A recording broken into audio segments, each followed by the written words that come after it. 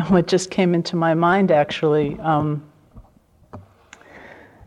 is a story about a time that Joseph and I were teaching a retreat in Hawaii. Did he talk to you about the tidal wave?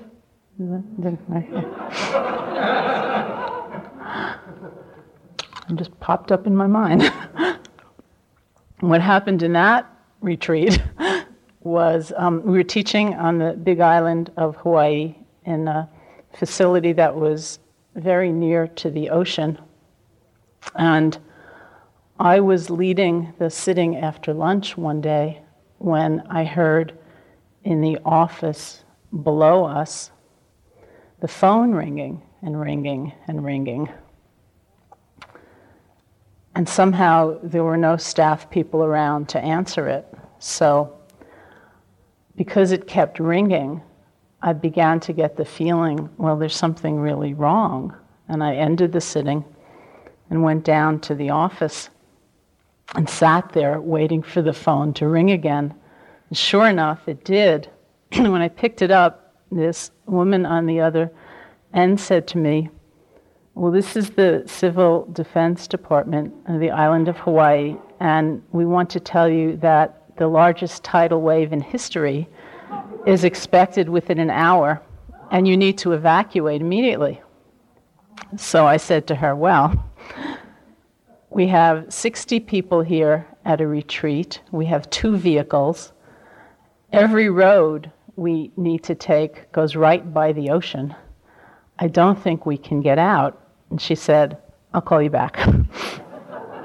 So I hung up the phone and I went in search of Joseph, who was leading a group interview right at that time.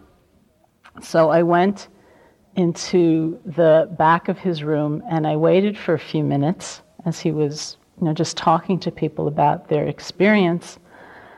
And what I remember was that there was somebody speaking to him in a tone of very great despair and anguish and anger about his knee pain. And I remember standing there in the back of the room thinking, boy, if you think you have problems with your knee pain, wait until you find out what's happening to us, Then I told Joseph, I took him aside and I told him, I went back to the phone and I waited.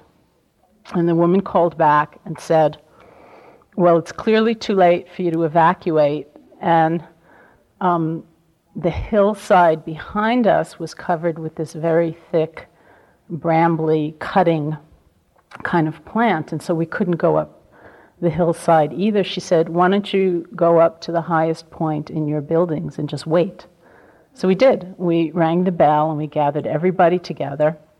And we told them what was happening. And we said, we need to go up to the second story, which was as high as it got, and wait. So we did. We went up there and we began to meditate. And it was a very, very powerful meditation. And I often actually thought of that poor person with his knee pain and wondered how he was doing with all of this. And we sat and we sat and we sat, and actually nothing at all happened. Not even like a little wave, nothing. But it was a great lesson in perspective. I mean, it was really an amazing, amazing thing. And for many people, that sitting was the essence of a sitting.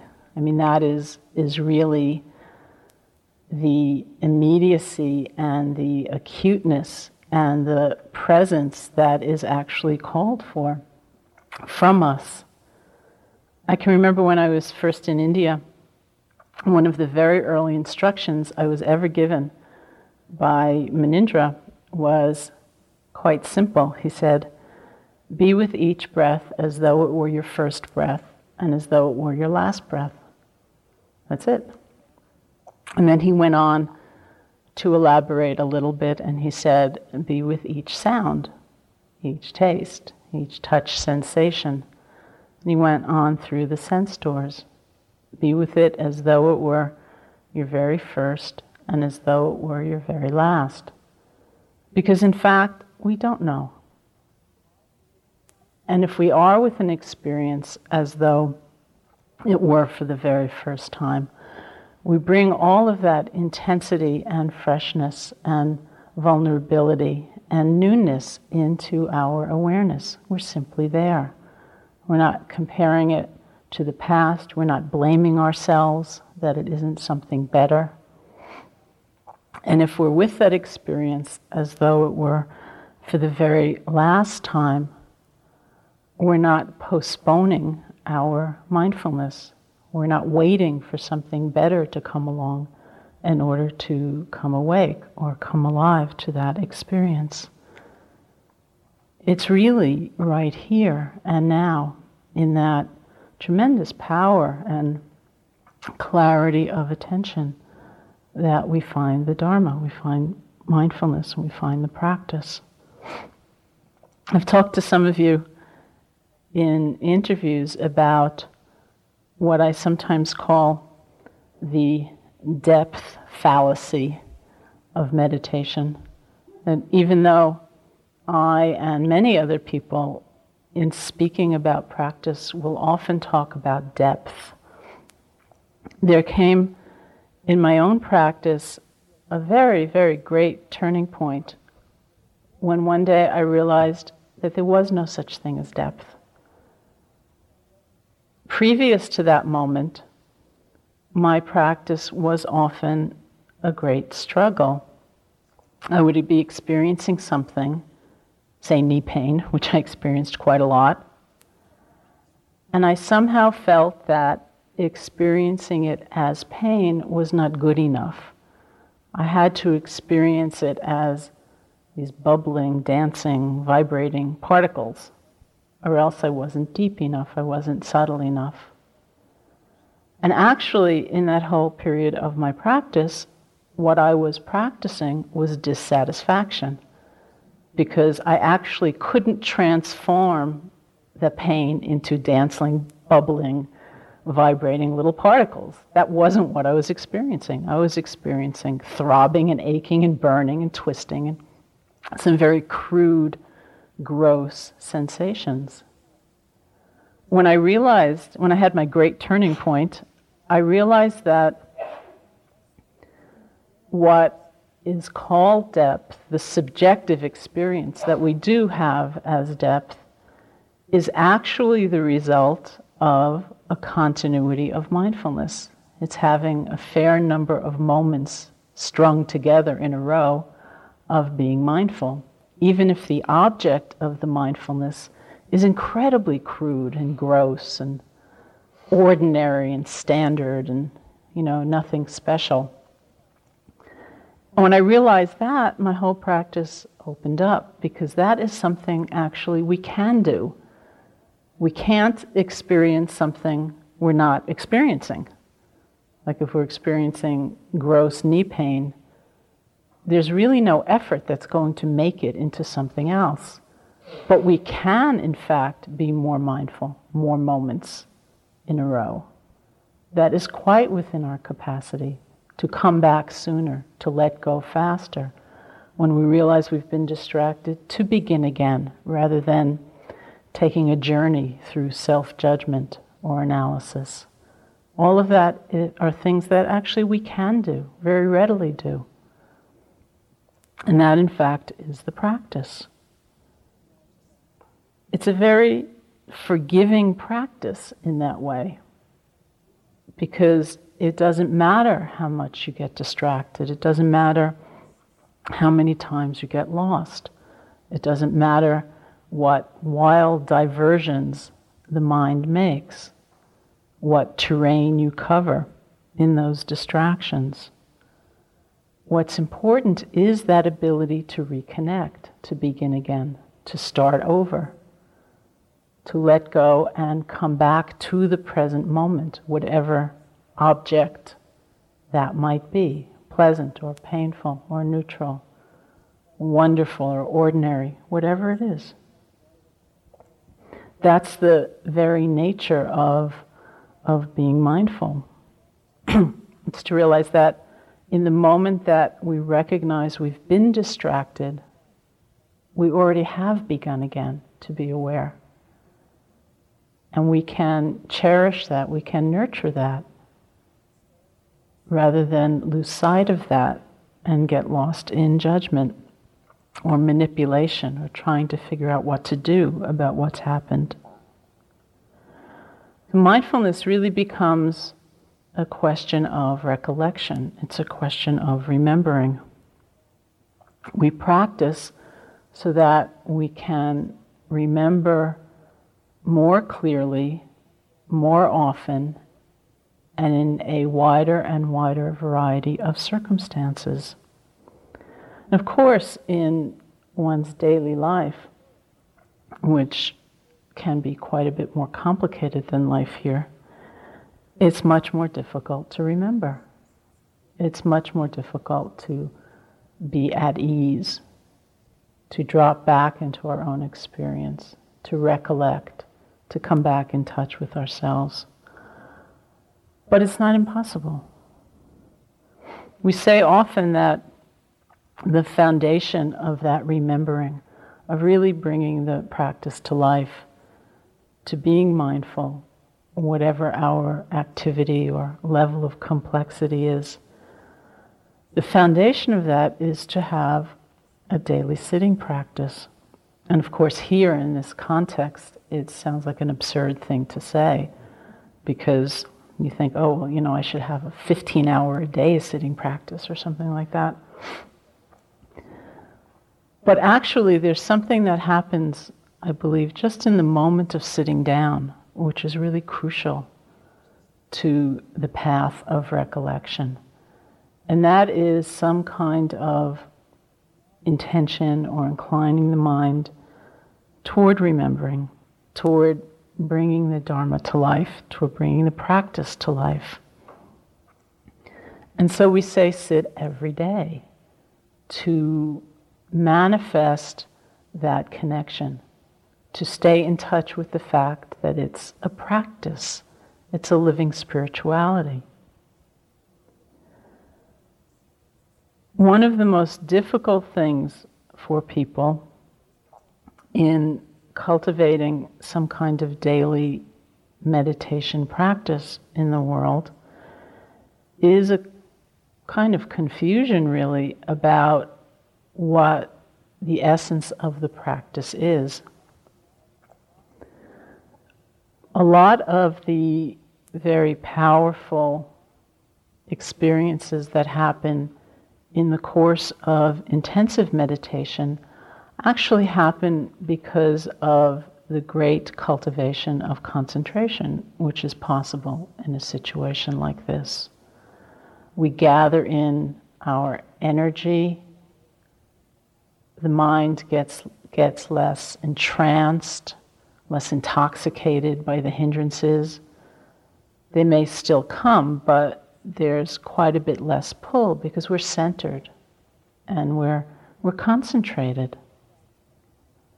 And with that gathering in of our energy, those times when that's strong, and all of that energy becomes available to us, once again, there can be tremendously powerful experiences that happen of all different kinds.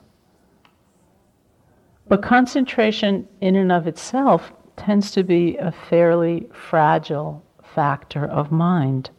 It will go up and down quite a lot, depending on different circumstances. So I use this example in talking to somebody recently. Even here, as conditions change, concentration can go up and down quite a lot.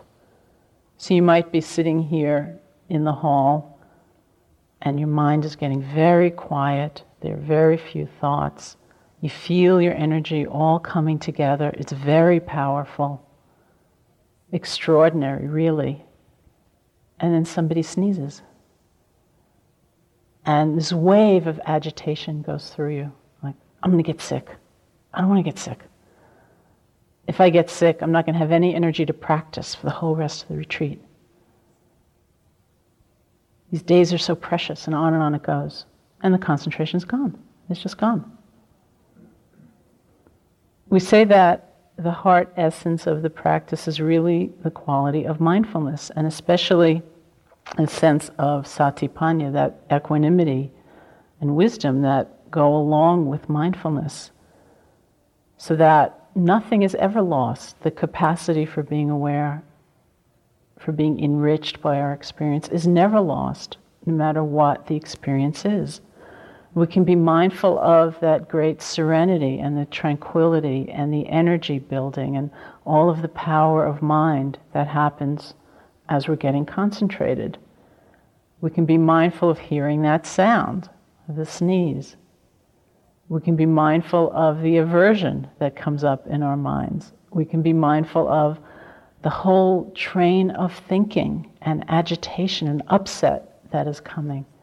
And it can be a very wonderful, deep and profound meditation, even though what we are looking at is quite unpleasant. It's not anybody's image of what would happen if we were sitting in the Himalayas, in a cave, and for 30 years. We think, oh, well, certainly then I would vanquish all thought, and there would be no more agitation, and I would be supremely concentrated all the time.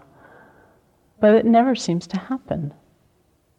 Because even if we can control the amount of input from most of our senses, there's still that mind, and so you can go very far away from home to a very, very quiet place where nobody ever sneezes, and still you can be sitting there very concentrated, and sometimes the concentration itself will trigger an intense memory or something from the past, some kind of emotional arising that's very strong. And if the essence of our practice is mindfulness, we're fine. If we are attached to and dependent upon maintaining that very deep sense of concentration and stillness, we're lost. Because we are not protected by our practice at all. We're continually afraid, and we're trying to control circumstances and control the mind in a way that is quite unrealistic. A very common scenario in leaving a retreat, and this may be something you experience in the weeks when you're first gone, is that people will go home with a strong resolve to sit every day. And the first few weeks or the first few months, there is still that momentum of concentration that is a wonderful quality and does get very strongly developed in the course of intensive practice sometimes. And so when we sit, there are not huge waves of hindrances. There's a fair amount of clarity.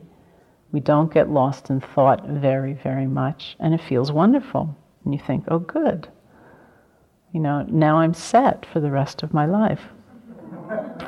And then one day you sit down, and for whatever reason, the concentration, which is a very fragile factor of mind, is not so strong.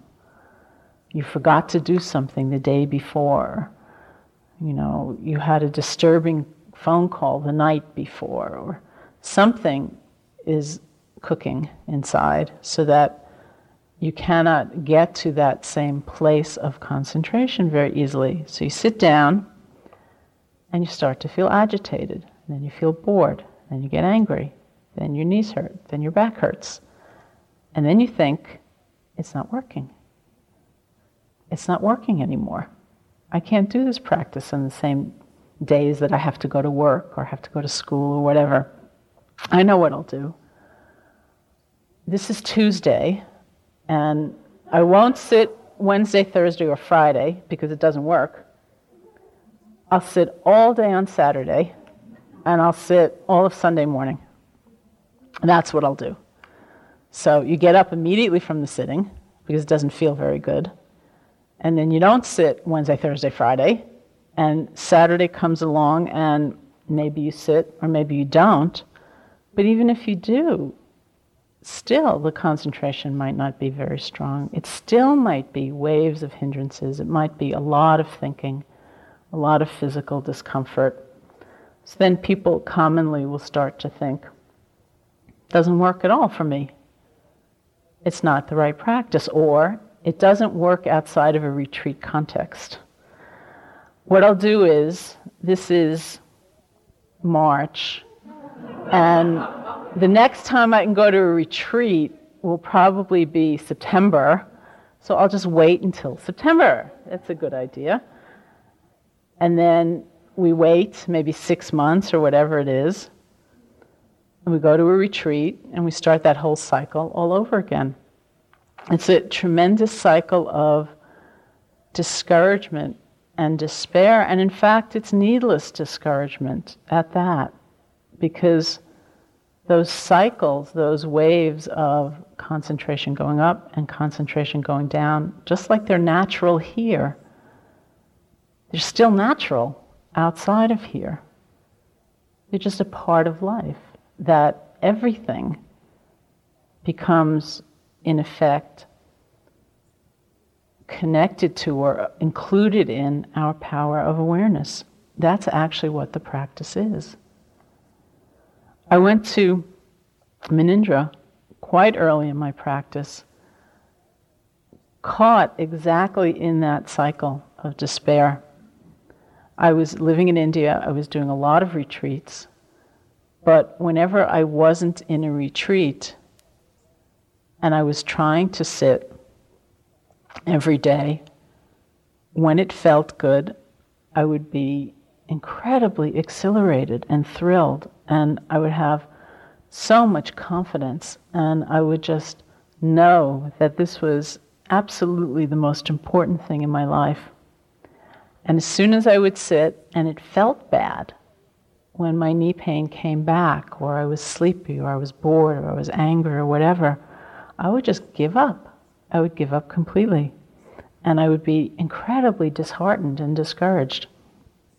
So I went to Manindra telling him just this, that I couldn't keep up a daily sitting practice, even though I was there living in India. And he looked at me and gave me a really wonderful piece of advice that was very simple. He said to me, in terms of your practice, just put your body there. He said, that's what you have to do.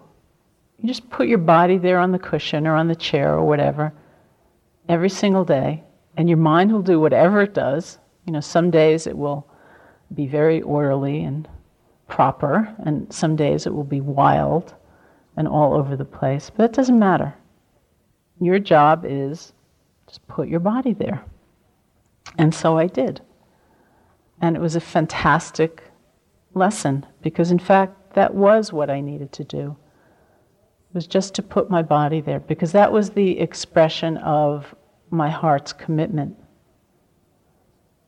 I could not control the nature of the experience. None of us can. We simply have to be there. We have to make that kind of intention or resolve to connect to our experience rather than pull away from it, to open to it no matter what it is, to ride through the seeming ups and downs, to not analyze it to death, and actually simply to do it, because that's how it all happens. There's a tremendous happiness in just coming back in touch with ourselves.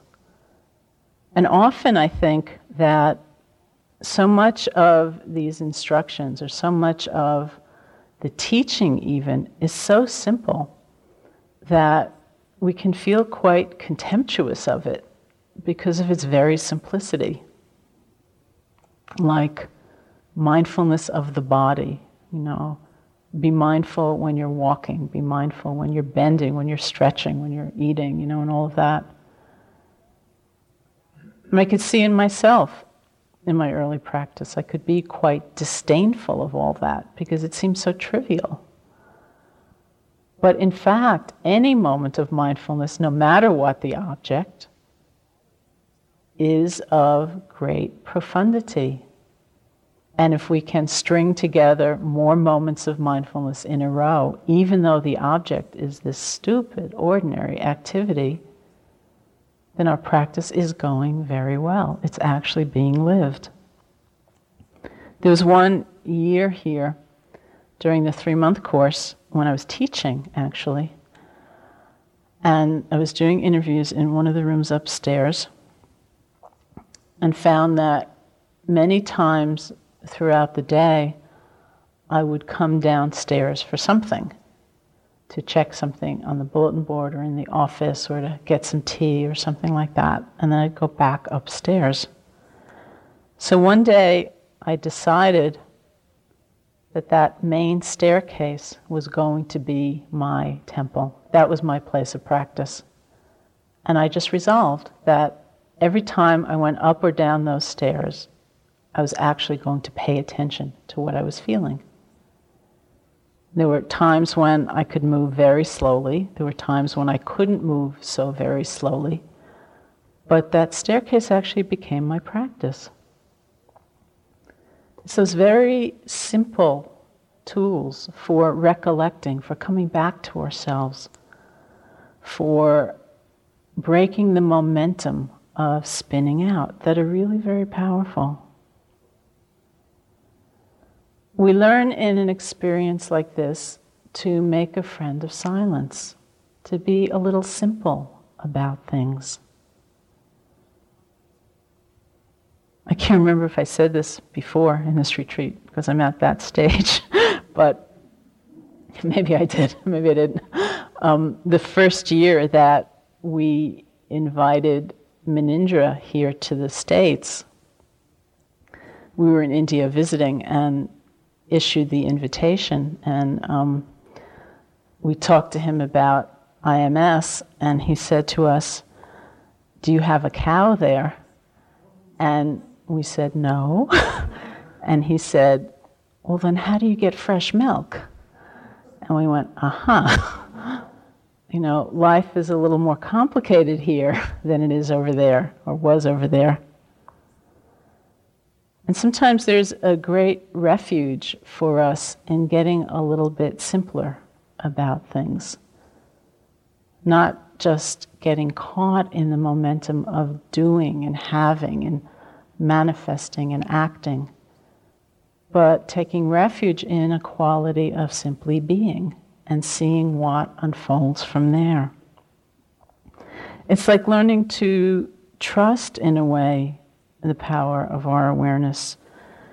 To trust that if we can practice in this way, that whatever needs to happen can happen. They use this example in Burma sometimes about a hunter that goes into the forest to try to capture a bird. But they say in the end, it actually doesn't matter if they capture the bird or not, because in all of the wandering that they do through the forest, their accomplishment is that they've learned the way of the forest. So we learn the ways of the body and mind. We learn the ways of life by learning how to be present. It is, after all, our own lives. And we can come to see them in a very, very different way. The great Tibetan yogi Milarepa once said, "Do not try to attain anything, but practice all your life," which seems to be about the truth of it. When we try to attain something, we lose sight of our actual experience. We lose sight of the truth of the present moment. But it's also not a process of being lazy or being indolent or being negligent. We really do need to practice all our lives, because there is nothing apart or separate from the sense of practice. In effect, we have to discover who we are. We have to discover where we are. We have to discover what our lives are about. And we do that in any single moment of recollection and bringing together as many moments in a row as we possibly can. I had this really funny experience when Joseph and I this summer were at the Buddhist Christian conference, and Diana Eck, whom some of you may know, who's a professor in Cambridge at the Center for World Religion, was speaking at this conference. And the conference, I think probably either Joseph or I have mentioned, was at Gethsemane Monastery, which is where Thomas Merton had been a monk. And Diana got up to give a presentation, and she began with a fairly long and quite mysterious preamble. She said, "There's a line in Thomas Merton's writing which could not really possibly have any kind of meaning for any of you in this room, but in fact it's proved to be one of the guiding forces of awakening in my own life." And that was confusing, because it was hard to imagine what might. She went on to say, "The line in Thomas Merton's writing that I'm referring to is, 'And where is Diana Eck now?'" And what she said was that when she was a student at Smith College, one of her professors had sent Thomas Merton something she had written. And Thomas Merton had written back to the professor a letter which included the line, "And where is Diana Eck now?" And that letter made it into one of his journals. And she said she used that question over and over again, and that it actually had transformed her mind in many ways. So I thought, what a wonderful question. Where am I now? What's going on now? What is happening right now? We just come back to ourselves. We recollect who we are. It can be that simple and that powerful. And it's wonderful not to have a concept of what should be happening, because then our practice can be everywhere. It can be everything. And we can actually live in a state of trust. I mentioned earlier in this retreat, I'm sure, that when I first went to India, I was a college student at the University of Buffalo. And I had studied Buddhism a little bit in college. I thought I knew something. Well, just before I left Buffalo, just like even a day or two before, these friends and I were going off to India to try to learn how to meditate. Trungpa Rinpoche came to Buffalo on his first tour of the United States.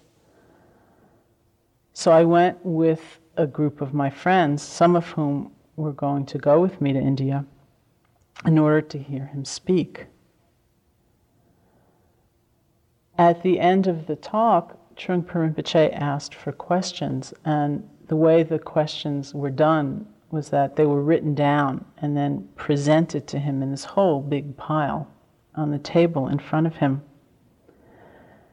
And a friend of mine, one of the people I was with that I was also going to go to India with, wrote out the question, "I'm going to leave for Asia in just a few days, and I want to learn how to practice Buddhist meditation. Where can I go?" So this happened to be one of the questions that Trungpa Rinpoche pulled out of the pile of pieces of paper sitting in front of him. And he read it out loud, then was silent for a few moments, then replied by saying, "I think you had perhaps best follow the pretense of accident." And that was it. I think you had perhaps best follow the pretense of accident. No addresses, no recommendations, no directions to different monasteries to go to learn how to practice. We just went. And it was something like 3 or 4 months later that I found myself at my very first Vipassana retreat. Somehow there was the pretense of accident unfolding. And it's not that I had to do nothing. I had to leave home. I needed a certain sincerity and conviction. I needed a strong commitment and a willingness to learn and a tremendous sense of discovery. But with all that, there was then some kind of unfolding. When I spoke at our 20th anniversary party in August, some of you were probably there, I was recounting how when I was in Buffalo, going to school, I joined a program, one of the programs at the college, where you could, in effect, spend your junior year abroad and go study in some other culture. And then the idea was that you would come back for your senior year and do a kind of cross-cultural study. And it being Buffalo, what happened was that many people went off and actually never came back. But anyway, when I first applied to that particular program, I submitted a proposal in which I asked to be sent to New Zealand, and that got turned down. And then I had known some people from the school who were going to India. I knew that. And I really did have a strong desire to learn how to meditate. So I thought, well, maybe I'll just submit a new proposal and ask to go to India and learn Buddhism. And that got accepted. And then I told the story about how Joseph, as he perhaps mentioned, got his first taste of the Buddhist teaching when he was in the Peace Corps in Thailand. And when he applied to go to the Peace Corps, he actually asked to be sent to East Africa, and that got refused. They mysteriously sent him to Thailand instead. So I was sitting up there on this stage just talking about the pretense of accident, like, who knows where we would be now if I'd gone to New Zealand, Joseph had gone to Africa, and all of you had, gone somewhere else this fall. It's this tremendously strange and mysterious process that is almost like the wave of parami, of moral force that brought the Buddha, brought the Bodhisattva to that tree all those years ago. It's that same intentionality, it's that same inclination of the mind to whatever degree, whatever small degree. It's that same commitment that we manifest in our moment-to-moment awareness, not knowing what the experience will be, not being able to determine the course of the unfolding, needing to follow the pretense of accident. It's very similar in some way. It's like an echo of the conviction and the intentionality and the sense of purpose that had the Bodhisattva keep sitting there under that tree as he was attacked by the legendary force of Mara, with all of those temptations and all of those fears and the force of self-doubt right at the end, when Mara in effect said to the Bodhisattva, "By what right are you even sitting here with such a powerful aspiration, with such a very strong intention?" And in response to that challenge of Mara, the Bodhisattva did reach his hand over his knee in that very famous depiction and touch the earth, asking for the earth itself to bear witness to all of those lifetimes in which he had practiced generosity and morality and loving kindness and equanimity and so on.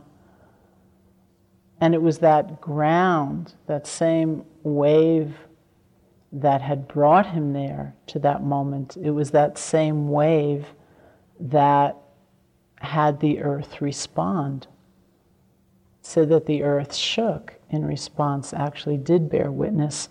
Mara was vanquished and disappeared, and the Bodhisattva sat through the night, became enlightened at the first star at dawn. It's the same conviction, that quality of the rightness of being here or being there, no matter what one's experience is. That's what keeps us going.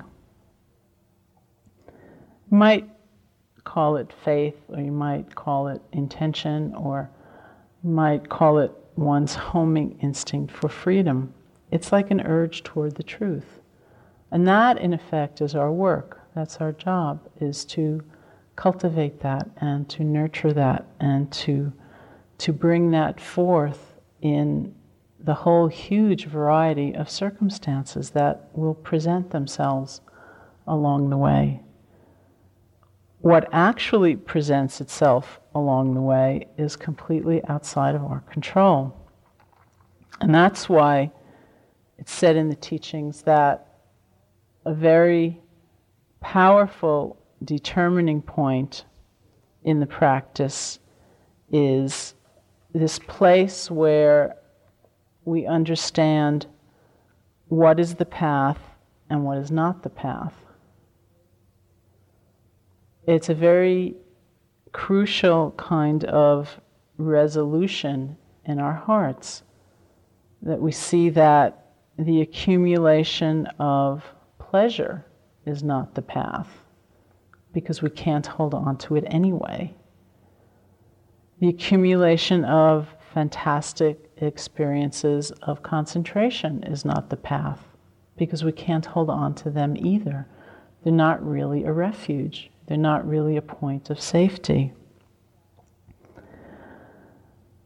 That acting in a way that harms ourselves or hurts others is not the path, because look what it does to the nature of our experience of the mind. Look at how much distress comes in the recollection or the projection of that kind of action. So we understand in the whole range of our life experience what is the path and what is not the path. And to have this sense of path seems to be the most important thing of all, because then everything becomes a part of our path. We actually use all of those different experiences in the light of greater awareness and greater compassion. When we walk upon a path, it's not always easy, by any means. But it can always feel right. It can always feel correct if our relationship to what's going on is truthful, is one of mindfulness, and its clarity, and its real connection.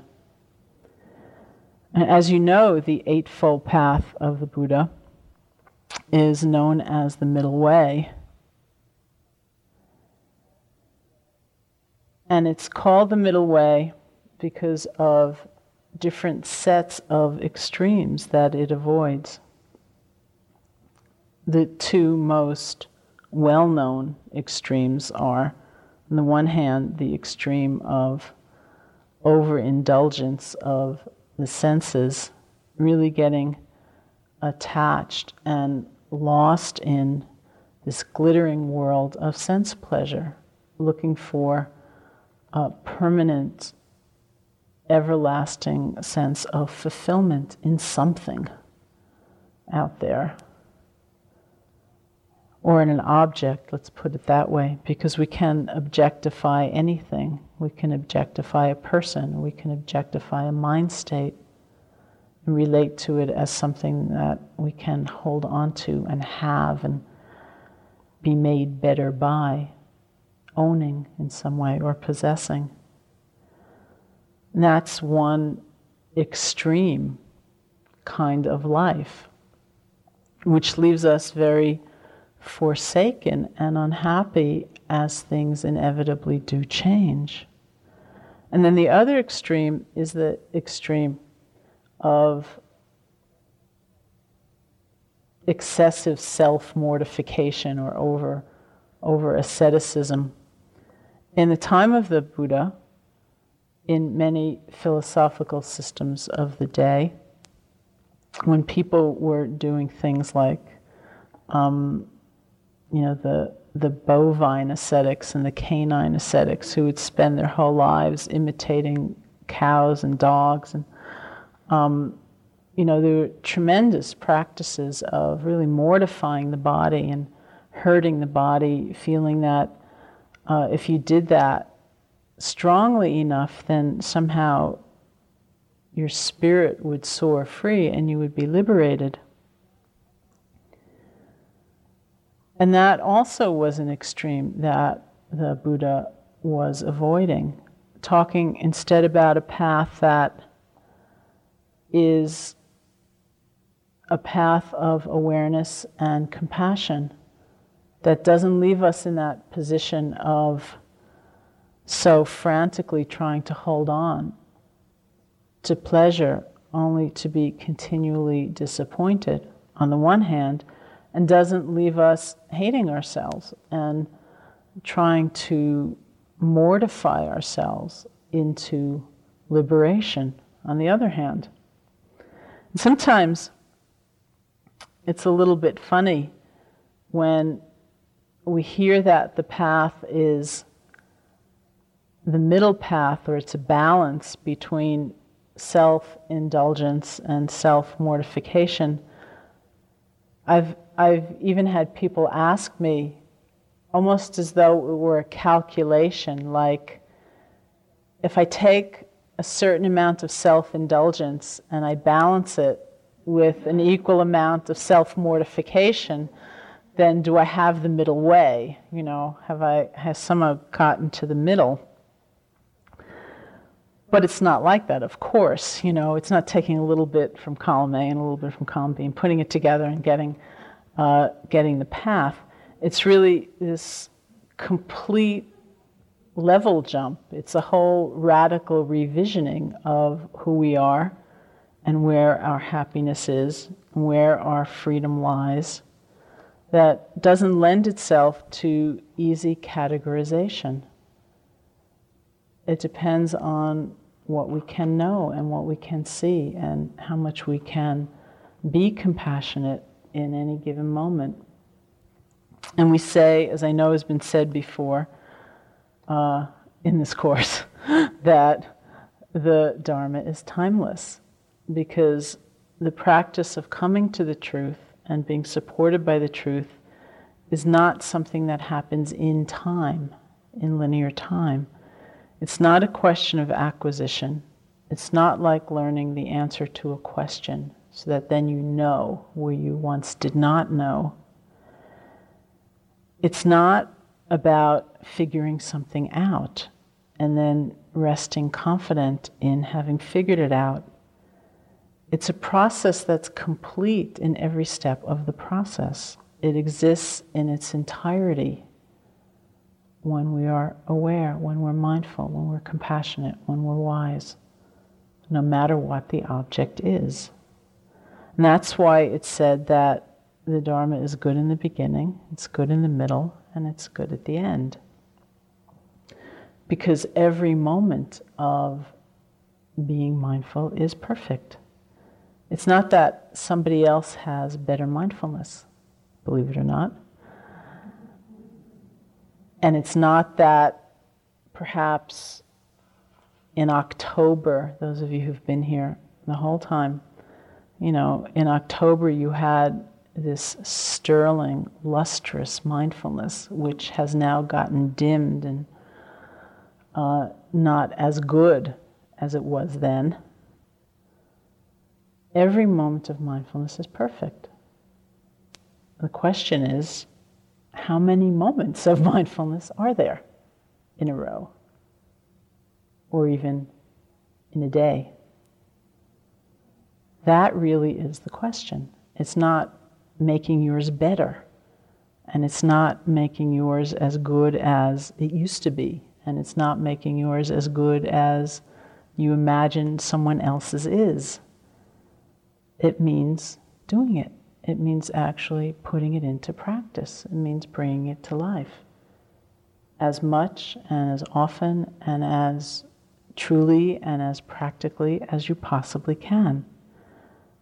Whether the object is extremely simple or not, whether your life is very busy or not, whether you're concentrated or not. You put it into practice. It's a degree of openness and complete connection, as though our experience were happening for the first time, and as though it were happening for the last time. It's a tremendous sense of fullness and wonderment, and a lack of complacency.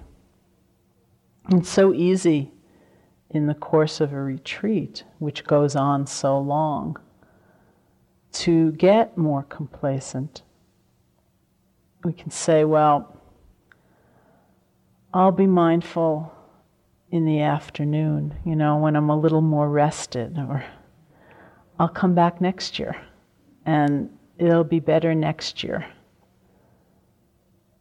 But here's a breath right now, or here's a moment of exhaustion, or here's a moment of restlessness. Can we be mindful of it right now? The function of who we are, or the power of who we are, is actually quite enormous.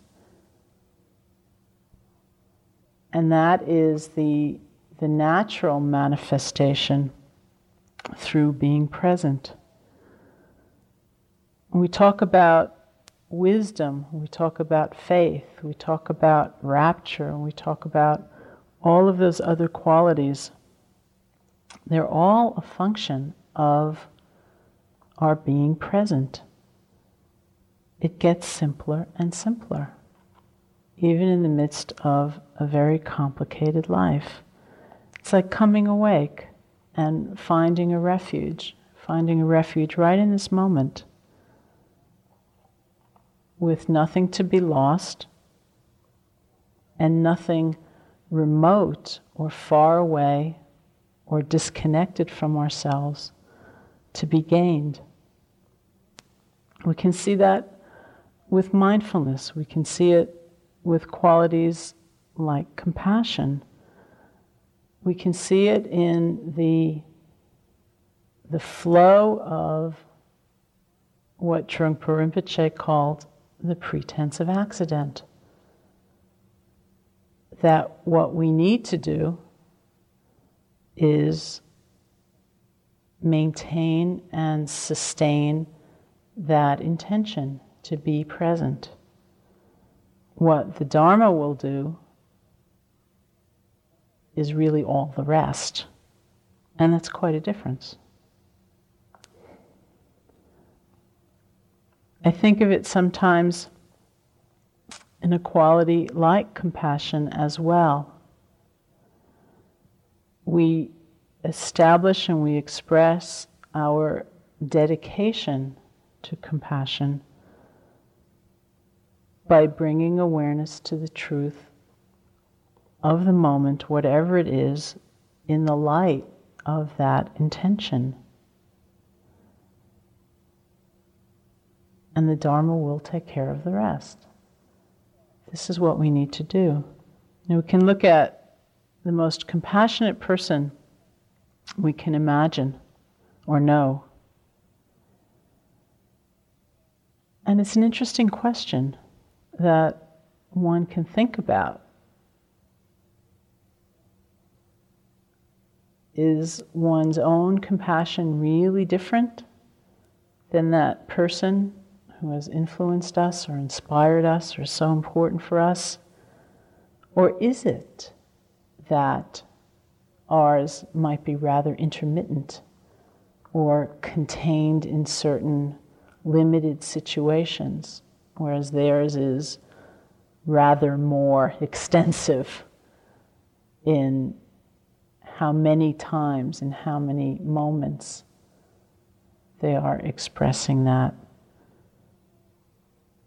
In a way, it's seeing that we don't have to be somebody that we are not, and that we don't have to struggle, and that we don't have to consider a purity or a depth of mindfulness or compassion as an extremely remote goal.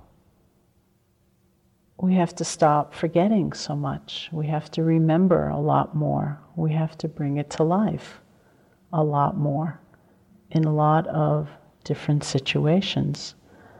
And if we envision our path like that, then we understand that it's all right here within us. It's like all of those wonderful qualities are dormant. And we can awaken them. We can really live them when we have that tremendous a commitment. So let's sit together for a few minutes.